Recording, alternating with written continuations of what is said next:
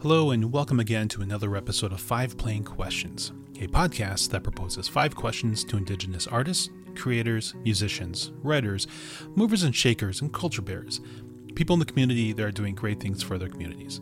I'm Joe Williams, your host for this conversation. I'm director of CANA, the Native American programs at the Plains Art Museum. My goal is to showcase these amazing people in our Indigenous community from around the region and country.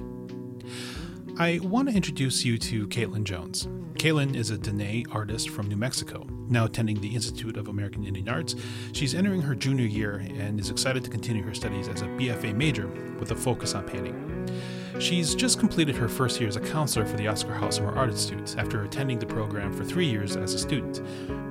After graduating, Caitlin plans to pursue an MFA so she can begin teaching to a younger generation of artists on her reservation and create more community art. Her own work focuses on combining aspects of her contemporary Indigenous identity with the past in hopes to better representing her peers. So, let's jump into this conversation with Caitlin.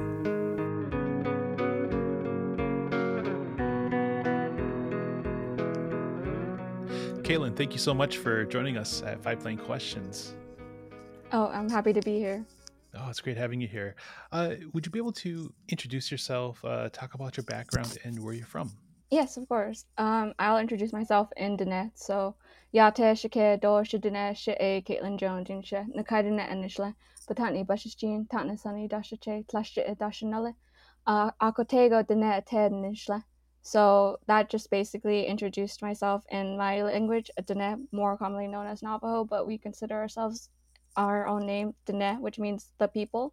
So when you introduce yourself in Navajo, you're also introducing like your maternal clans and your paternal clans. So you introduce your mom's clan, your grandpa's clan, and then your dad's clan, and then your Nully's clan. So that's your paternal, grandmother. So that's generally the whole thing, and that's how we are able to like develop relationships. But that was my introduction. I'm from Albuquerque, New Mexico, and I'm currently attending the Institute of American Indian Arts. I'll be entering my 3rd year, so I'll be a junior, I believe. And for me, my first year I attended was at UNM. So I was attending UNM for a while, and then I just didn't really like the environment there, so I decided to transfer to II. So I'm very excited about that. I think it's a really cool transition, as well as leaving Albuquerque for the first time really and going to Santa Fe. But everyone I've told about II has been excited about it. Like, you're gonna love it, it's gonna be so fun, because this will be my first year on campus, because the year I transferred was also the year 2020 during the pandemic, so I wasn't able to be on campus, but I was able to already be familiar with like a lot of the students, because I think we're all in the same age range. But that's my introduction. That's like where I come from. And yeah, it's great to be here. So we were in this the Summer Art Institute this last month now, the Oscar House Summer Art Institute. Can you talk a little bit about how you were accepted into this program and that experience for you? The Summer Art Institute here Yes. in Vermilion. I was told about the program in about 10th grade by my art teacher.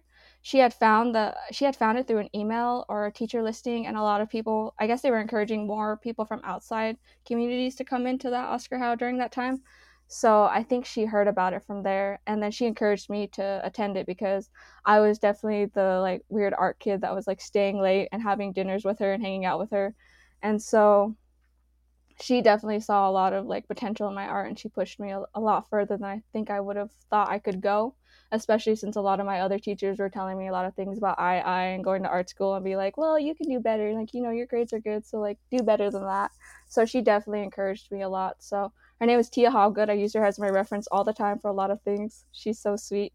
But it was mainly just her helping me with my portfolio, figuring out what I needed, and then sending it off. And I didn't really think I would get in, but then they accepted me, and it was so insane because I didn't really think I would get in. I was very intimidated by other people's art. So I got in and I was very like I didn't want to do it because I knew it would be like very far from home. Like it's 900 miles from like Vermilion to Albuquerque. So I didn't really want to go, and then I told my mom I got accepted, and my whole family was like, "You have to go. You need to go. You need to see other natives that like art like you." Like, because I was really my high school was small, so like I didn't really have a lot of like people to connect to with art. A lot of them were just kind of doing their own things, which is great, of course, but like I didn't really have anyone to like mentor or like knew a lot about it at first. So definitely getting accepted encouraged me, and then as well as like my mom just being like, "You have to go, we're gonna go." So she saved up and she drove us all the way up here and dropped me off. And I remember like the dinner like scared the crap out of me, because that's how you see the counselors, you see all the other kids and their families, and I was so scared and I like cried and my mom left and all this stuff. I got scared for like a long time. And then I figured, my mom was like, "You just like, you're gonna be with other kids like you." So that was really like the first time I was away from home, like very far away from home at like 16. So it freaked me out. But I really enjoyed the time I had there because like Keith was still there.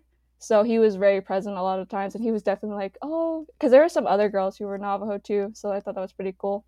Hmm. I got to hang out with them a lot, but I mainly made friends with people like that were native to around here. So I made friends with like Bree Green, Sydney, Ethan Tassa, who was a counselor for like after he graduated. So I made a lot of friends, and I still like have a really strong bond with a lot of those people that I met my first year. And I still like have a lot of artists that I talked to that were mentors, like Paul Highhorse, like all of these artists. I remember it was a really good experience, and like especially like Corey was very encouraging. He was like, "It'll be okay, you'll be fine."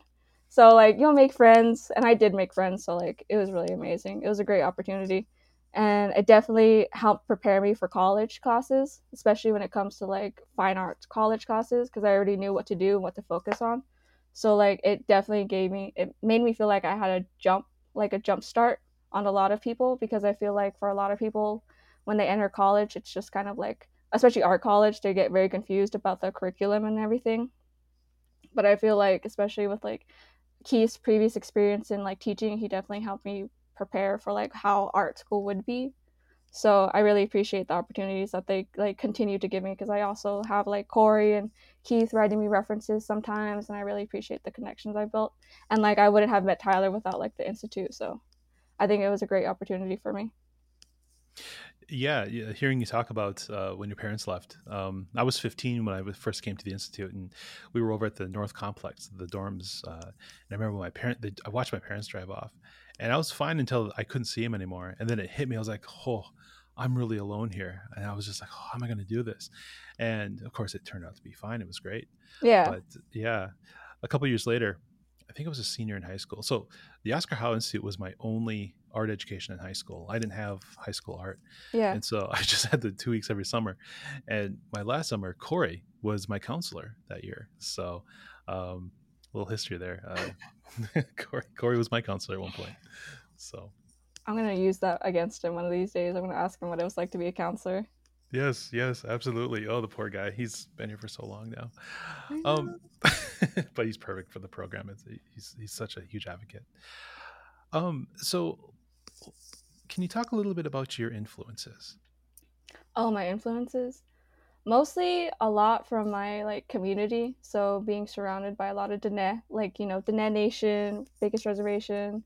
But like going home a lot has influenced me, because I remember a lot of my like childhood memories include like my grandma and my cousins growing up. So a lot of the times I just think back to that. But mostly when it comes to art, I think about Shanto Begay. He's a really awesome painter. I was so scared the first time I met him. I met him at the Santa Fe Indian Market like in 2016, I think.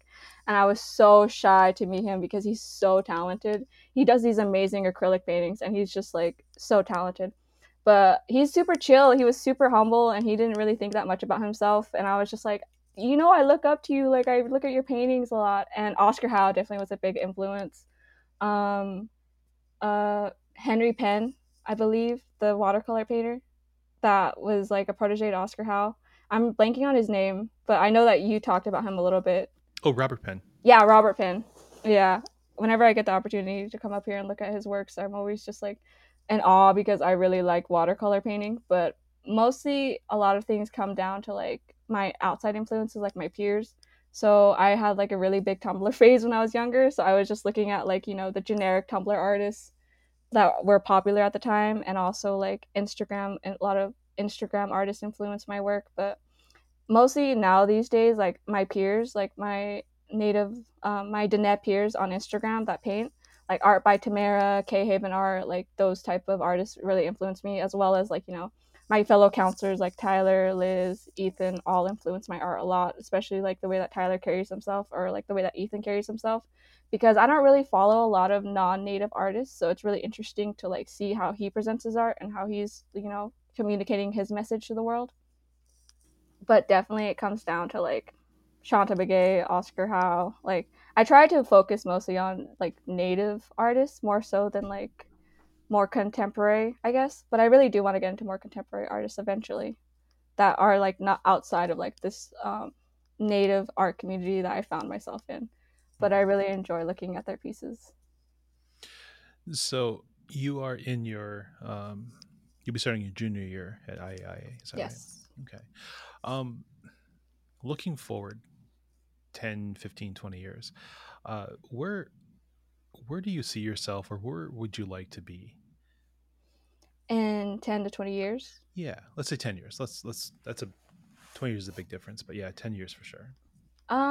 I hopefully will be on my way to getting my MFA if I have not already gotten my MFA, because I really do want to push myself to a point where I can actually have like a teaching job on the reservation, because I do want to focus on like art therapy as well as like creating more art programs, because one of the main things I'm really interested in while attending II is figuring out how to develop like a similar program like Oscar Howe down south, because there's not really that many. And I know II offers like a shadow program, but that's only for 2 days. So I think it would be more interesting to have it be longer if possible.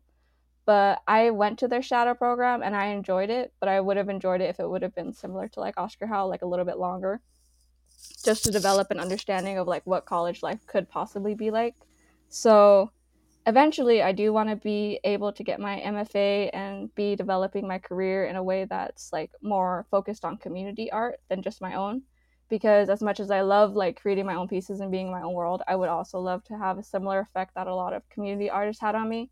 So in my like high school, we had to have internships a lot of the time. So I interned with a artist named Joseph Arno, and he helped me a lot. I was one of his like teacher assistants, so we were focusing on creating like a big mural, and he really helped teach me how to like interact and like how to develop a teaching plan. So I really look up to him a lot when it comes to teaching community programs in Albuquerque. So definitely that's like the path I want to take in the future. How about opportunities? How have opportunities presented themselves to you, or how have you sought opportunities? Mainly just by community, to be honest. Like I'm very fortunate to have like so many supporters and so many like people that I've connected with over the years that I'm so thankful for, because a lot of times people will like reach out to me and ask me like, can you do this, or are you interested in this, and things like that. And I think that kind of speaks to a lot of indigenous art communities, like a lot of relatives just looking out for you and being like, I thought of you and I saw this, or all this stuff. Like a lot of times I just find opportunities through social media, or people reach out to me and ask me questions about my art, and they say, can I commission you for this or do this? But most of the time I am actively trying to search for those opportunities through like emails or social media. It's mostly social media that I find a lot of my opportunities, to be Hmm. honest, and building those social connections with other artists, because sometimes they reach out to me and ask me like, can you be a part of this, or do you want to be a part of this? So that's usually how I go about it. It's not the most official way to do it, but it's been working so far. So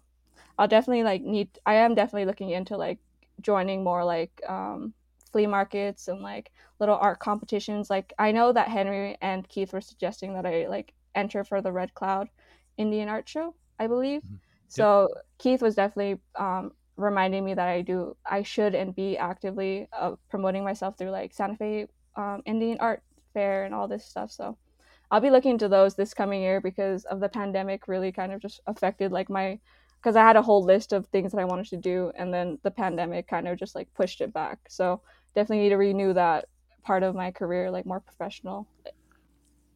Yeah, I agree. The pandemic was a strange mix of things where it seemed like it created a lot of opportunities, but it also suspended a lot of things as well. Some of the artistic things I wanted to be a part of um, vanished or got paused and then went away. And so, Yeah. yeah, I definitely feel that. Um, no, and I think as far as seeking opportunities, um, one of the key things are is to develop networks. Develop those relationships between artists, because when things pop up, they're going to think of their friends to say, "Hey, uh, I saw this and I thought of you." As opposed to um, looking online, which is a great way of doing things, but a lot of times it's who and that's kind of a secret to a lot of people's success, especially at my stage in life, where um, as opportunities come up, we put it out there, but also I have friends that I kind of give them a heads up, like, hey, this is going on, maybe you should take a look at this, or I've heard about this, and I'll send it out to people, um, and vice versa. So yeah, networking is sort of a key to success for sure. Yeah. Um, and the other question is, um, what what advice would you give the high schooler that's listening to this? They're maybe not in college yet. Uh, yeah, I guess what advice would you give a teenager and a high schooler that would be listening to this?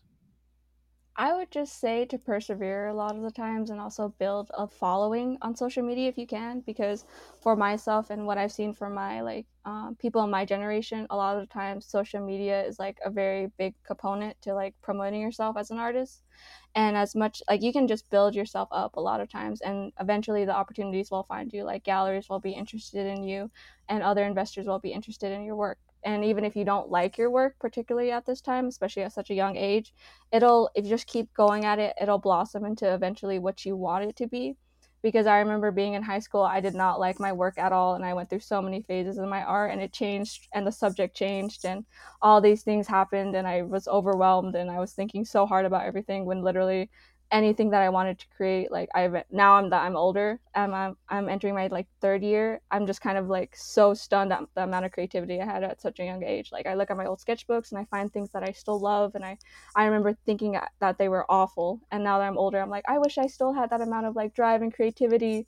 Like Mm. I do, but like not at that point where I was so much younger and I was just drawing every day, like pages, like all the teenage angst and everything. But um I really think that it's just more about perseverance and like remembering why you want to do it. Like, why do you want to create? Why do you want to like keep going further? What do you want to share? What do you want to document? Like for me personally, I figured out that I want to document a lot of like stories that were told to me as a young child. Like, just stories about the coyotes, stories about horned toads, like, just things that were like affected me personally, because I think that documenting parts of my culture is like definitely something that I should be focusing on as a Dene person, as a Dene woman. That's like one of the things I want to focus on, and it makes like my elders happy when they see my work. Like that, that's how I want them to feel. I want them to feel represented, like, because a lot of people are just like, those are stories and whatever, and I'm like, yeah, but we can make them cool for younger generations so they know, like, they keep an interest in it.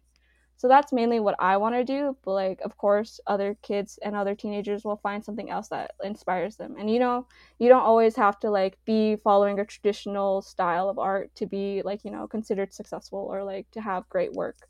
Because I feel like for a lot of indigenous artists, they like, especially contemporary indigenous artists, they put themselves in this box that was like, and this is why Oscar Howe was like one of my main influences, because he really spoke about what makes indigenous art, what makes Indian art is just like the fact that you're Indian, like that you identify with it, you grew up here.